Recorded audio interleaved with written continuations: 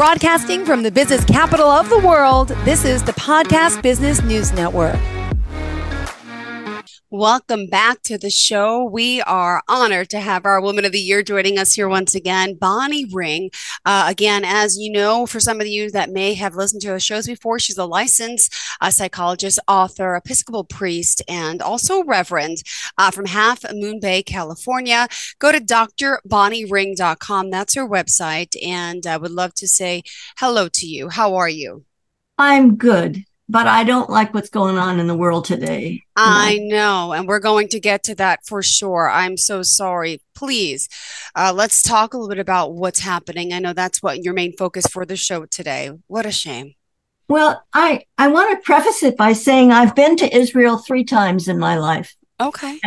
And each one was a very important experience. The first time I was 21, and I lived with Theo Bickel's parents for a month and traveled all over the country. Wow. And it was an extraordinary experience of seeing such blatant discrimination. As much as the Jewish community is proud of Israel, they can't be proud of the way they have treated Palestinians. And they are suffering the consequences of that 50 years later. The second and third time I went, first time I was a participant in a course called the Palestine of Jesus, offered by St. George's College, which is the Anglican Continuing Education Center in Jerusalem. And then the following summer, they invited me to be a retreat leader and lead a program called Pilgrimage and Spirituality. And I think there are 2 reasons why I want to talk about this today. One is when 9/11 happened, we were inundated with visual pictures over and over and over again, so that even though you weren't in New York, you felt it to the core of your being. Yeah. And I think that's what's happening now between what's going on in Ukraine and now in Israel. We are bombarded with visual images of destruction, maiming, and hardship. And I think that Israel is even more important because it is the holy land for the 3 major religions of Judaism, Christianity, and the Muslim faith. So for everyone that's a part of those communities, what is happening now is of concern. You know, Hamas clearly invaded Israeli territory and destroyed hundreds of people. And Israel rightfully is going to react back and destroy them. But in the process are all the children and adults and grandparents of both communities, Palestinian and Israeli, and American Jews as well. And I just want to acknowledge that they are in a painful place, a scary place, and it's going to go on for months unless something unusual happens. I can see the expression on your face, Jill. It's so sad. Anytime you hear war and destruction, lives being lost, and children, you're seeing children being taken away from their parents and teenagers. And it's horrific. It's really horrific. And I think that there are a few things that I can suggest. One is own your feelings. Yeah. Allow yourself to say, this is horrible, and I'm scared for all those people, and I'm enraged because of the hostility and the bombardment. Yeah. And the second thing to do is to do something self-soothing. There's a wonderful book by Kirsten Neff called Self-Compassion, and it has a variety of techniques for being kind to yourself. Mm-hmm. One of them is to own how you're feeling. Mm-hmm. And another is to do self-soothing, like patting your hand as if you were getting comfort from an outsider, but you're giving it to you. And it's a way of acknowledging that in the midst of a crisis like this, we need to take care of ourselves. We need to turn the television off after a while. Yeah. And not let it take over our existence. I'm sorry to say that I think that what people reporting from Israel are phenomenal. Anderson Cooper being the best of the best. But if you tune into her too long, you're going to suffer. Yeah. And some suffering is legitimate and important, but too much suffering can harm you. And suffering comes from trauma. The trauma of hearing about people who are being so badly treated and without concern for their welfare. So I wanted to bring that up.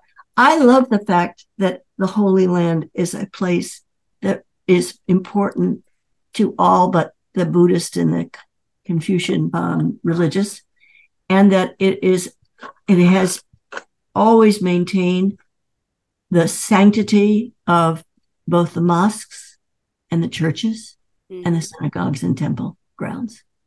And going to each one has been important. When I went to India, I got to go to a Hindu temple. I got to see their piety. And I think when you see the piety of people of different religion from you, you understand its importance. I got an email from my high school headmaster or director because so many of their current students and their alumni are Jewish. His name is Jose de Jesus. He's obviously not a Jew himself, but his sympathy for the suddenness of this attack on the people that are in school and the people that have graduated. I just was touched that he would reach out to both the students, the families, and the alumni and say, if we can do anything to help, let us know what you need. And that's what you could say to your friends. If you need some help, tell us what you need. Maybe you just need to talk about it. Maybe you need to donate some money. No one else can tell you what you're called to, but allow yourself to give in whatever way feels right for you. And that's for both communities. Both communities are hurting. Both communities have needs. And as Americans, we have a political commitment to Israel. But as human beings, we have a commitment to both peoples. I thought, what happened with Ukraine, now that's been going on and that was horrific. And now this, it's just like, I never thought this would happen again. I mean, well, and it's very similar dynamics because it's the big guys hitting the little guys. Hamas has apparently acquired a ton of weapons from Iran. How they got them, I don't know how they got through all the blockades, but they did.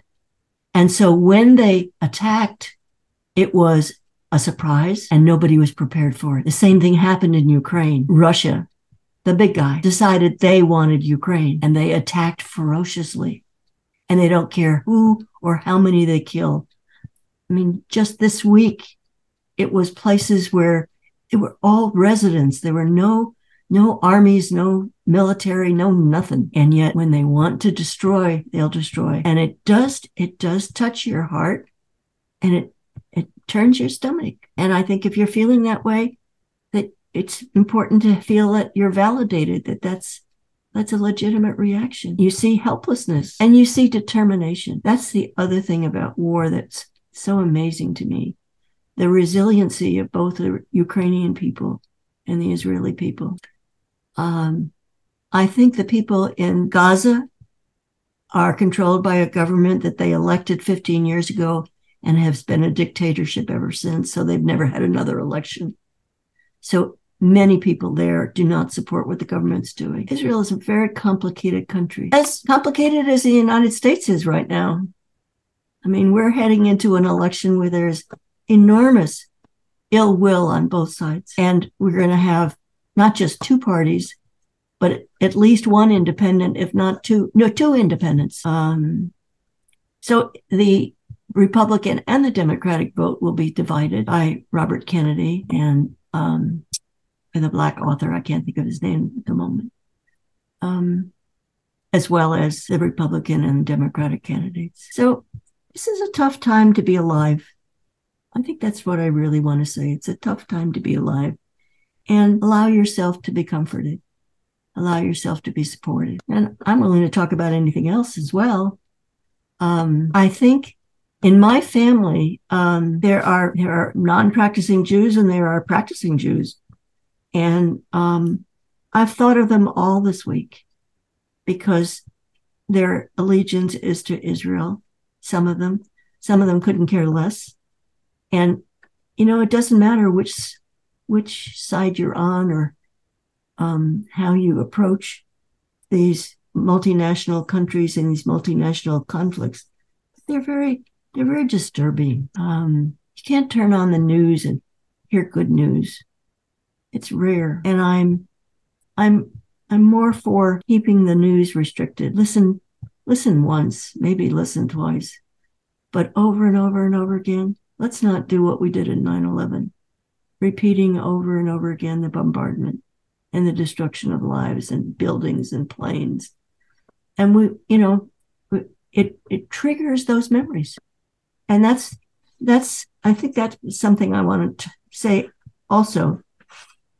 Trauma is something that stays in your body forever. You can work through the feelings of the initial incident, but the next time a trauma comes, you remember the first one and you deal with the second one at the same time. And the third one, you deal with the third one, the second one, and the first one. And so you never feel completely finished, whether it was childhood abuse or physical abuse or sexual abuse.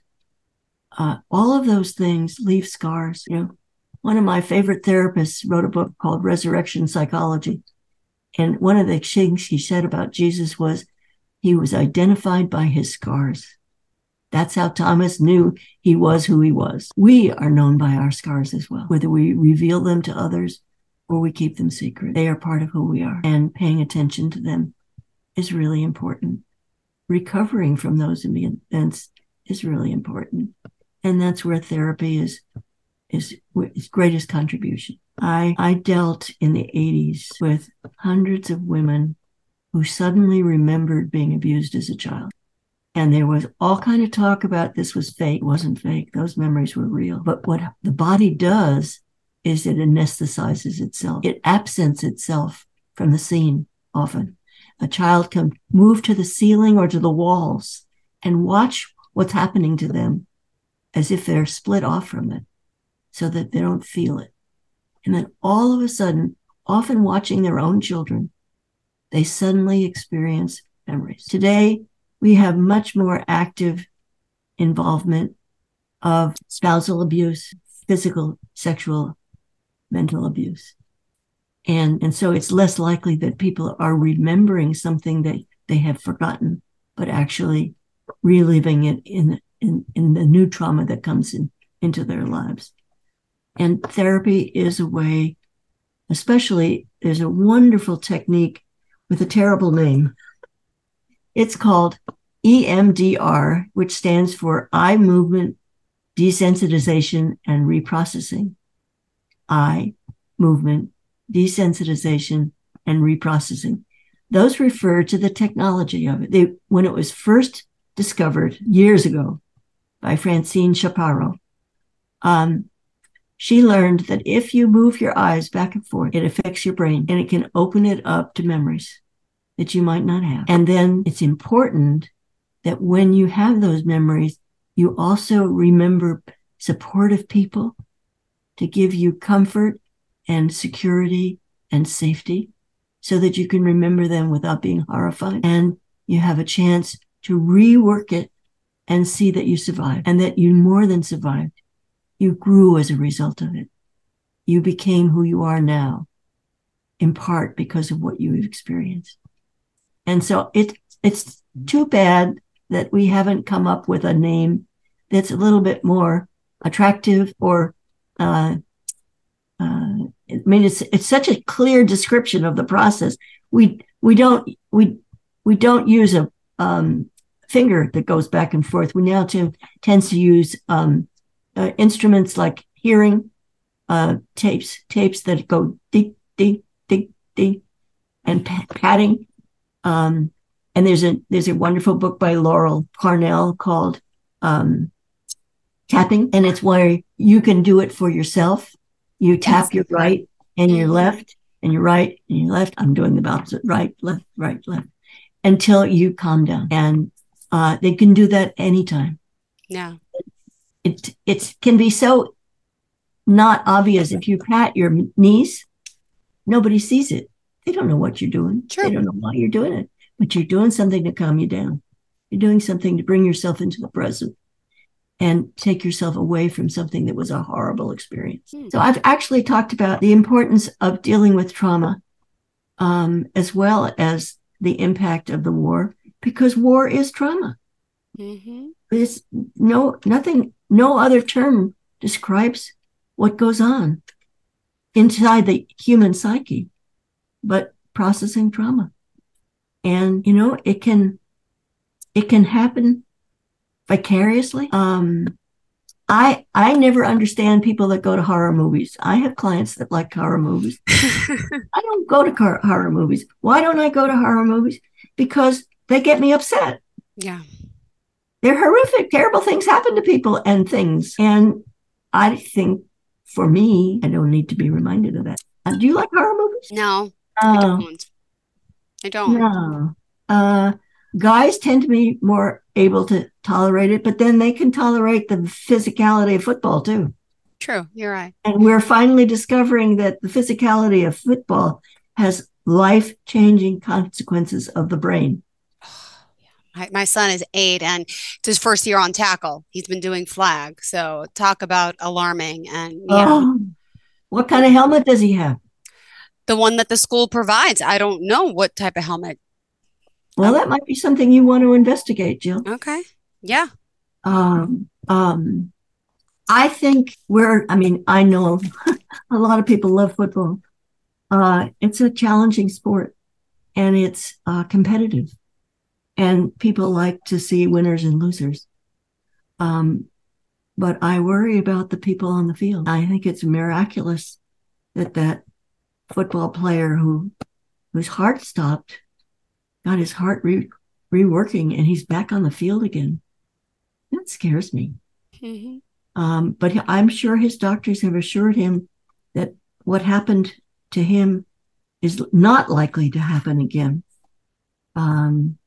And it's his choice. I think you can get pretty riled by football, more so than probably any other sport except maybe soccer because of the brutality. And I do not envy you, Jill, having an 8-year-old playing tackle. I think it would make me scared. Yeah. I had a stepson once that played fantasy football. Now that I could support. He would call the plays and he would move his body and he would catch the ball and he would toss it, but nobody got hurt. So I'm just going to urge you to watch and check in and see how your son feels about being tackled. Yes. And he might not tell you if you don't ask him. Interesting. Thank you for that. You're welcome. I think you probably needed to talk about it and you didn't even know it. See? And that's your job. It's your innate ability, who you are. You get things out of people that, they're thinking about their good, the bad. Yeah. It's true. I think therapy is the greatest gift you can give yourself. And one of the favorite things I did, but we haven't ever talked about, is I spent a year as the first psychologist on the air, on radio in San Francisco in 1980. It was 43 years ago. Yeah. It was the most amazing year I've ever spent. I was on from 9 o'clock in the morning till 12 o'clock. 3 hours fielding calls. Each day we had a question for the listening audience. And it got so that not only did they answer the question for themselves, but often they called in to respond to somebody else who had answered with advice for them. And it became a real community. I couldn't go to a restaurant in San Francisco without somebody saying, "Are you the Dr. Bonnie Ring that's on the radio?" Yeah. In fact, the first time I worked at a church as a deacon, I got that answer. I got that question in the altar from the altar guild my first day. "Are you the Dr. Bonnie Ring I used to listen to?" And it was already 11, 12 years later. When I say that I think therapy is the greatest gift you can give yourself, it's the way to learn who you are, and it's the way to find out what matters to you. And it allows you to address your hurts and your anxieties and whatever peculiar symptoms you may have been born with that you don't understand. Because some conditions are physical. Yeah. You just as you wake up as a newborn with cerebral palsy, you can wake up as a newborn with psychosis and schizophrenia and real, serious mental health issues. But the average person, 20 to 25% of the average human being seeks therapy at some point in their lives because something is bothering them and about their relationships or their work experience or their own emotionality. And therapists can listen, ask good questions. I was talking with somebody yesterday, actually it was Friday, who has just taken on a new job and he couldn't understand why he was crying. I let him just get into his feelings, feel the tears. And I said, as much as you wanted to get out of this job that you have, aren't you also sad that it didn't work out and that you're leaving it and you're leaving the people that you cared for in that job? And he said, "Oh, Bonnie, thank you. I didn't know why I was feeling that way. It just came off all of a sudden." And then he was able to talk about the job that he was leaving, why he was leaving it, why he needed to go, because it wasn't fulfilling, and it was full of conflict and backbiting, and he didn't want to live in that kind of a world.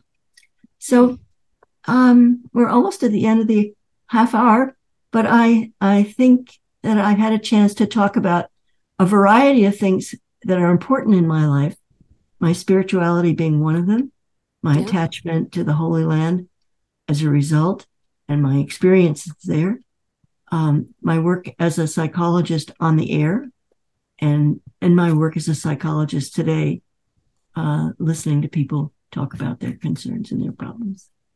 Beautiful. Well, thank you. Our Woman of the Year, Bonnie Ring. Remind us how we can reach out to you, please. You can reach me at 650-560-8590. That's area code 650. And you can reach me by email at Dr. as in Dr. Bonnie Ring, spelled out in lowercase, at Comcast.net. And you can find my website, drbonniering.com, and also one, Dr. Bonnie Ring's books. That's a new one.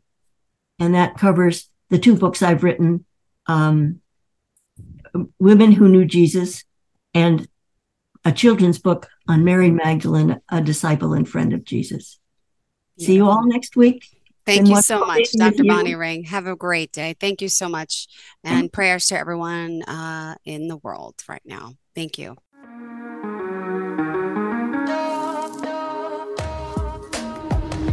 Broadcasting from the business capital of the world, this is the Podcast Business News Network. Adopt US Kids presents Multiple Choice Parenting. Your daughter just had her first breakup. Do you A, put yourself in her shoes? How could he do this to you? And for Sheila, she has split ends. B, console her. Oh, sweetie, this is going to happen a lot. 4, maybe 5 more times before you get married. C, take charge. Got to get this all straightened out. Give a little talking to, man to man, mano a mano. Hey, Steve! Is now a good time? No? Okay, no problem. Bye. Or D, help her find a new boyfriend. I know a great place to meet boys. The internet. Nice, single boys. Never mind. How about some ice cream? As a parent, there are no perfect answers. But you don't have to be perfect to be a perfect parent. thousands of teens in foster care will love you just the same. For more information on how you can adopt, visit adoptuskids.org. A public service announcement from the U.S. Department of Health and Human Services, Adopt U.S. Kids, and the Ad Council.